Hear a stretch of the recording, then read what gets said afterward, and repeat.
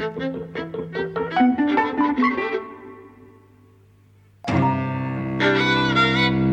and welcome to Eavesdropping at the Movies. I'm Mike. And I'm Jose. And we're talking about The Hitman's Wife's Bodyguard today. Yes. This is the sequel to one of the first films we ever talked about on the podcast. Yes, and which I've completely forgotten I'd seen. Yeah. And which I still wouldn't be able to tell you the plot. I mean, I cannot remember anything about it. The Hitman's Bodyguard, well, the clue's in the title as to what happens in it. Yes. There's a hitman and he has bodyguards. Yeah. And actually that's more of a clue than in this, because although the hitman's wife is a character, it's not really her bodyguard. They're just all in it together in this film. And it's kind of a mess in plot terms. The first one was about a hitman played by Samuel L. Jackson, who I think was something about he was going to go and testify at The Hague, an international criminal court, against Gary Oldman, who was like a Belarusian dictator or something. And he needed a bodyguard, which was Ryan Reynolds. And they had a history together because Ryan Reynolds had historically been protecting important dignitaries that Samuel L. Jackson had been trying to assassinate. So then they played off each other, and it was a comedy. And you liked it more than I did. I really wasn't that impressed with it. I found a lot of the action pretty stale. But we both agreed that the comedy was really what the film was about. And it kind of worked. This time, Salma Hayek, who is Samuel L. Jackson's wife, is involved. She was involved in the first film, but not a very big role. Here, she's pride and place at the centre of the film. They are a trio, and they are doing something. There is a bad man. Antonio Banderas is trying to blow up Europe because he wants to restore the pride of Greece. He's Greek. His name is Aristotle. And that's kind of all you need to know about the plot. They need to go save the world from him. Yeah. I mean, the film is not really about plot or, it really is about the jokes and about the interplay and about the actors and, and then there's lots of action sequences around them, which, you don't pay much attention to in a way because they remain very cool throughout all of them. There's not a drop of sweat amongst them, which has its own kind of elegance in a way. I enjoyed it all very much. Yeah, well, you were laughing quite a lot. So we were talking just before the podcast began about whether the audience liked it or not, because I just noticed that Wikipedia says that the critical response has not been very good, and most of the people don't like. Most of the reviewers have decried the comedy in the film, saying it's not very funny. And the comedy, I think, this time still is the main. Yes, I think it's very funny. You were laughing a lot, and it wasn't a full cinema by any stretch, but it's the fullest cinema I think we've been in since they've reopened. There's probably 20, 30 people there. And I was noticing how jokes were going down to silence in the first half of the film, and in the latter half the audience warmed up to it and started laughing. Oh, interesting. I mean, it's a film that I have now seen twice. Yes, you have. So, I dragged a friend to see it with me on holiday. And, I mean, I expected it to be terrible, to be honest. I mean, it was just, we went to see it because there was nothing else to see. But I enjoyed it very much. And actually, I was overhearing kind of young kids, mostly guys, coming out of the cinema and saying, I can't believe that film got such bad reviews. It's really good. Oh, really? So, and I actually think if you go in expecting not very much, because, it's not a great masterpiece of the cinema. Like, it is kind of, a commercial effect that all it has going for it, really, are the stars and the interplay with them. I mean, I think it's a highly stylized film. I think Salma Hayek is brilliant. I've never seen her this good. She plays broad comedy like nobody's business. She goes all out. And I think she's wonderful. And she plays off very well with Ryan Reynolds and with Samuel L. Jackson. And I think a lot of it will depend on, how much people like Ryan Reynolds, because he's been playing this kind of role now for a little bit, right? Ever since Deadpool. I mean, it is almost like a Deadpoolish kind of character. I like him doing it very much, so I can see how it could get a bit stale. We definitely both remarked on how tired we were of it when we saw Hobbs and Shaw, the Fast and Furious film, which he shows up in for a bit. Yeah. And we both remarked that the shtick was getting old. Yes. It's a little bit lighter here. It's less vulgar. I mean, that film, his appearance in that film was just like vulgar insults, and we thought, leave it. I think it works better here. Well, I think he's more highly skilled here. Yeah, that there are things about inflections or about where to put the emphasis that make the joke better. He plays it better. And there's also like the central thing to his character here, because I don't really remember his character in the first one, like his level of confidence and that sort of thing. Here, his character is not very confident. You open up on him at a therapist, saying give up the bodyguarding. He's lost his bodyguard license, which is this big thing that hangs over him throughout the film. He's got this issue with his dad that you discover comes up in the film. So he's a character that is low on confidence, and so his kind of the asides and those little barbs and jokes that you get from Ryan Reynolds when he's confident, I think he's annoying. But when he's not confident and it's like he's just trying to kind of keep himself together, I actually find it quite endearing. Yes. I didn't mind him in this. Yes, I loved him in it, actually. I mean, my favorite is Salma Hayek, and then I also loved Antonio Banderas, who plays like, he does, the whole role is his voice and modulations of his voice, right? And it's also drawing on, the Salma Hayek, Antonio Banderas partnership. I mean, they are, a cinematic team. I mean, it might perhaps not be as obvious in an Anglo-American context, right? But, elsewhere in the world, they are a famous film team, right? They've done many films together, most famously Desperado and the sequels. In fact, the film is alluded to because when the film goes back to their younger days, you see Antonio wearing that ponytail that he used to wear in those films, right? And I liked all the in-jokes, like the references to Casablanca, into Overboard, a minor classic. Yeah. Right? Like, I mean, all of those things were just fun. I didn't think everyone landed. I didn't like, and we should say actually, because I'm about to mention something that's spoilerific. There are spoilers coming up. One of the jokes that landed with me, really landed, actually maybe the first one that really landed with me, and this is a spoiler, was the reveal that Ryan Reynolds' dad is Morgan Freeman. Yes. It's so silly. So silly. And it really comes from out of nowhere, and especially because you got... I mean, they must have acted together, but I can't remember seeing Samuel L. Jackson and Morgan Freeman in a film together. I'm sure they have. Off the top of my head, I can't. And he's just like, wow, yeah, I love to see them together. And I love the fact that Samuel L. Jackson is just not having it. Yes. He sees that his dad is black, and he wants to he wants to say, what the hell is going on here? And he doesn't quite get the chance, at least at first. And I thought, this is really great. And that's when the audience, I think, began to pick up as well. Yeah. In their response. But then, the moment that I didn't like, I just thought didn't quite land. And, it's just totally subjective thing, is the story about Ryan Reynolds' mum dying at the theme park because he goes to get gelato and he blames it on himself. He gets gelato and that's dumb. He takes too long to get the gelato and a fat guy on a roller coaster falls and kills his mum. And it's, the story I don't mind, it's fine. But it's told with reference to Shawshank Redemption. Yes. Would that fat man have got on that trail? I don't know, but sometimes it's best not to know. Whatever the line is from Shawshank Redemption, it's like literally. I saw you cringe, and I was wondering, is that because it's a fat man joke? No, I don't mind a fat man joke. I was right with that. It's because I just thought it just wasn't working for me. I don't know exactly why I took against that joke, but I thought, oh, for Christ's sake. And there were a few moments when I thought, oh, Christ, do we have to? And for me, most of the jokes in the film really didn't land. Well, for me, they did. But some of them did. What I noticed you were responding to was Salma Hayek shouting and swearing and being extremely aggressive. Yes. I found it a little one note. Oh, you see, I didn't. But it worked on you every time. It worked on me every time. I mean, her energy... she gives herself to the performance and actually to the other things as well, because it's played on a very high note. So when she says things like, oh, I dream of a family, like, it's not like played like serious drama. It is, it's played for laughs, right? So you're with her all the time. I think she's putting herself out there. She's making a bit of an ass of herself. She's giving herself wholly to it, and I think it's brilliant. I agree. I think the film it's to the film's credit that it's aware of the tropes that it could be playing into seriously, and actually it plays them up and makes it so obvious that they're tropes and that it's actually not taking them very seriously. For me, it doesn't always land, like I say, but I appreciate the fact that that's the kind of mode that it's in. In fact, it reminded me of when we talked about the first film. One of the things that I was comparing it to straight away was Shane Black and The Nice Guys and his kind of action comedy, which is very much about knowing the genre and deconstructing it from the inside.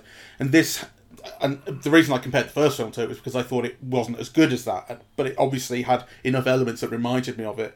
This, I think, is doing the same sort of thing. Yes. Maybe a little better.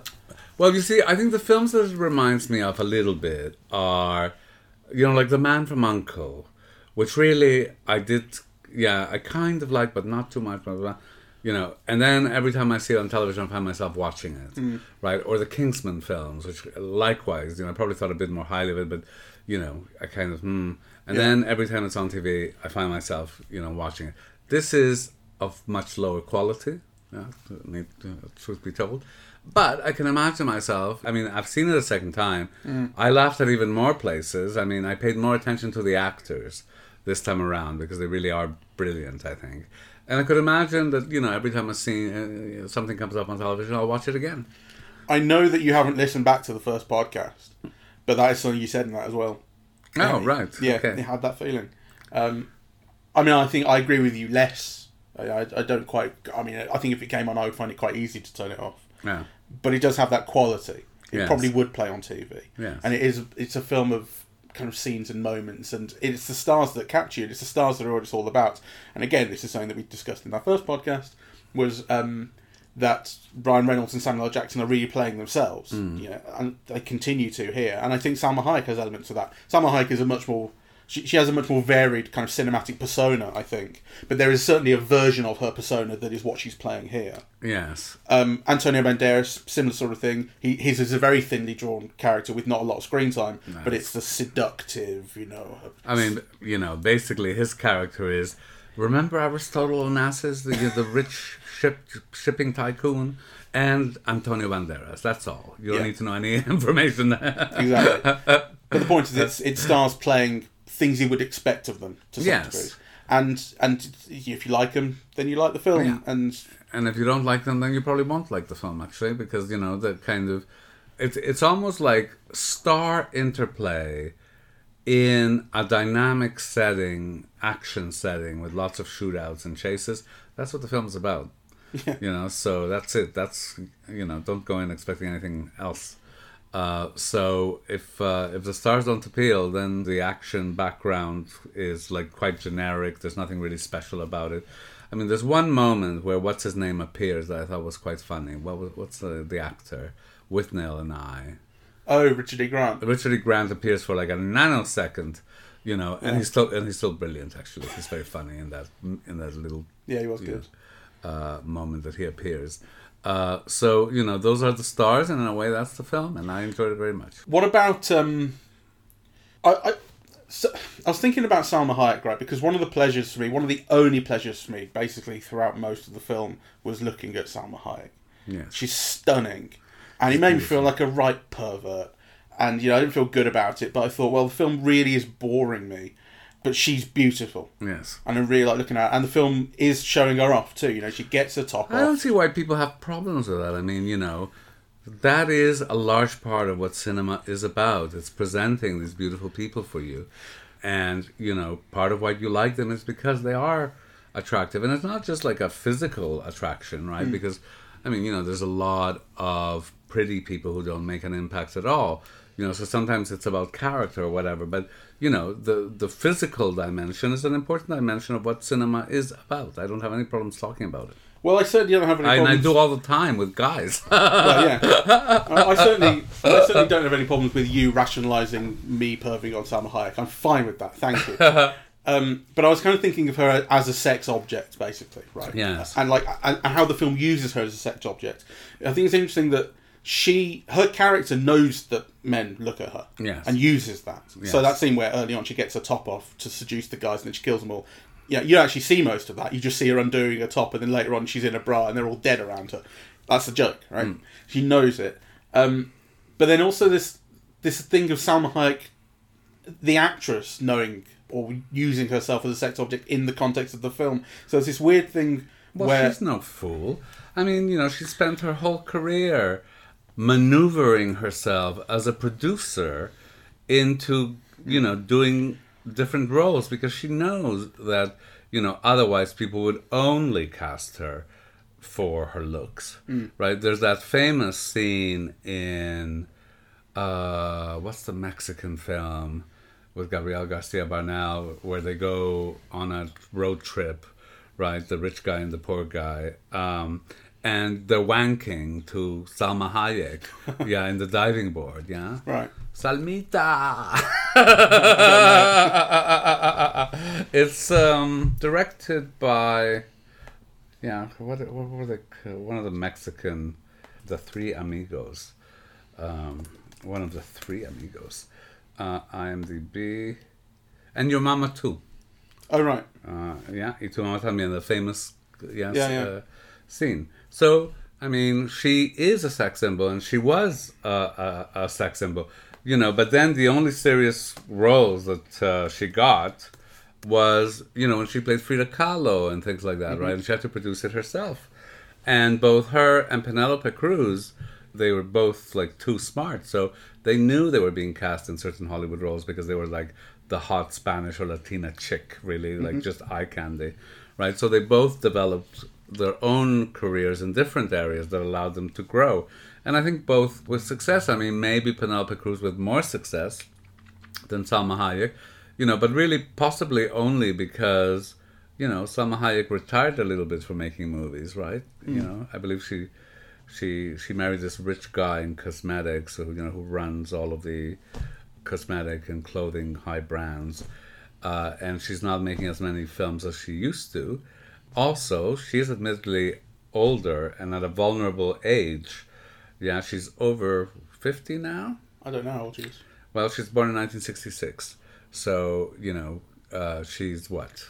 That makes her 55. Yeah, so, you know. So it's amazing that she can still get you hot, babe. Not too amazing, you know. Well, you know, she's 56, right? So obviously those roles for actresses that age, you know, kind of diminish. And she does fantastic things with it because, you know, she's not just the girl. She's not just, you know, the girl with the tits. She's funny, and she's, you know, the action sequence she's in, they're wonderful. It's very rare to see women playing like that. And it's not fetishized. So they don't just have her fight a female villain or whatever. No, she shoots all the guys and, you know... No, I agree with that. And I like the element of her character that is, you know, so self-possessed and aggressive and all that kind of stuff that you were really laughing at. You know, and when I say you were laughing at it, like, you liked it, you know, yes, and I it did. worked. It worked for me too, and I like that element of her character. But there was just this one moment where she goes to... It's after the gelato revelation about the mum. And she goes to console Ryan Reynolds on that bench. And this is obviously like one of the first indications that she wants to adopt him. There's this whole thing going on about the family. Yeah. And she wants a family. She's desperate for a family, but they can't conceive. And she's kind of rubbing his leg, and, you know, everything's going to, you know, there's nothing to be guilty over and stuff. And then this thing about, you don't have to be guilty about looking at my boobs either. And it's not a thing that's been in the rest of the film. No. She's just, like, her character is slightly crazily saying it from out of nowhere. It really is from out of nowhere. Like, it turns out it's come from when he saves her life early on. He pushes her out of the way by pushing her chest, pushing her boobs, and she like read that as him cupping her boobs and stuff. And I just thought there's an element of this that I see I see how it's trying to be a funny, crazy kind of she's crazy and is reading this wrong kind of thing. I also found it slightly puerile. Well, there were one or two moments that I found slightly puerile about her. Well, the film is not afraid to be puerile and is not afraid to make cheap jokes, but I really buy her as this, you know, the contradiction between the hit woman, ruthless hit woman who can, you know, who never gets killed and who kills everyone else. You know, this woman who's praying to the Virgin of Guadalupe for children and a family, right? And that's all she wants. Yeah, I kind of, you know, and she gives herself to all of that, right? And you get a sense she does believe that, and that is what she wants. And, you know, and I kind of... And the other thing about being puerile, well, you know, those things are also tied to larger themes in the film, yeah? You know, her tits are what she announces herself with at the beginning of the film, like you said. And it's also like mother's breast. It's like the call for the mother, and, you know, it's, which is what's his name is missing. Yeah, Ryan I know. Reynolds That's is like I say. I get where it's how it's kind of tying in and what it's trying to do with it, but I did find it like a puerile moment of just like using her. Well, listen, I don't want to make any great claims for the film because there are no claims to be made. I would have liked But to I see, had put it fun. this way. I would have liked to have seen an equal moment where someone cut Ryan Reynolds' testicles. That would have been nice. Equal treatment of the bodies. Yeah, well, good luck. Yeah, well, exactly. I mean, I'm just saying that's a consideration, right? Well, what I want to say is that in comparison to other female action heroines, there's a lot more to like about Salma Hayek and what she does and represents in this film than what you usually get to see. That's probably true. So, anyway, shall we wrap it up? I don't think there's much to say about this film. I like the music. That's maybe the other thing that I forgot to add. So I like the use of the music. I like the choice of the songs. What were the songs? I only remember "Hello," which is a callback to the first film. I mean, I can't remember. There's but it's the kind of music that made me want to say I want to see what it is because I want to follow up on some of the choices. The most memorable sequence is the jukebox sequence where every time he bashed his head in, the song changed, right? Yeah. And one of them was "I Saw the Sun." Yeah. I saw the sun. I felt like I'd seen that somewhere. I'll tell you what, I think, it's a similar joke to in Airplane, in the flashback to the bar in Airplane where they do Staying Alive. The bar fight happens, and he smashes the guy into the jukebox, and then it starts playing Staying Alive. Yes. The difference here is that as he smashes him into it, it changes tracks. Yes. Which is a nice addition to the joke. Yeah. I mean, this is a very derivative film. Yeah. So, there's no question about that. But also, I think it's very fun, and... you don't want to go into a film expecting the film to be the greatest film ever made all the time. I mean, I knew what I was getting into. The title alone tells you what you're getting into. The Hitman's Wife's Bodyguard. I mean, please, So, and I was surprised at what a good time I had. Yeah, well, you've seen it twice, so that is a kind of recommendation in itself because you don't always. Yeah. And you're intending to see Fast and Furious 9 twice, which is madness. I can't imagine. Well, that I'm mainly doing for you, babes. Oh yeah. You didn't seem that. You didn't seem that upset to see it twice. So I would say that the fact that I warmed up to the film in the second half and had more of a laugh with it and enjoyed it a little bit more, and I suppose part of that is getting into the soap opera of the drama of the characters, there's a bit of osmosis of that. Like, actually, you do kind of start to care about. She wants a family, and he is having confidence issues and stuff. It started to get under my skin a little bit. So, but I would say the fact that did start to work on me does not. I don't want to forget the fact that for the first half I was really having a very, very shit time and didn't enjoy anything. Yes, I thought, he's going to be in a grinchy mood. Yeah. So at least the good half of the film was put at the end, So I left in a reasonable mood. Yes. All right. Thank you very much for listening. We are eavesdropping at the movies, and we are on Apple Podcasts, Google Podcasts, Spotify, SoundCloud, and YouTube. Our social media is Facebook and Twitter at Eavesdrop Movies, and the website is eavesdroppingatthemovies.com. Thank you. Bye bye.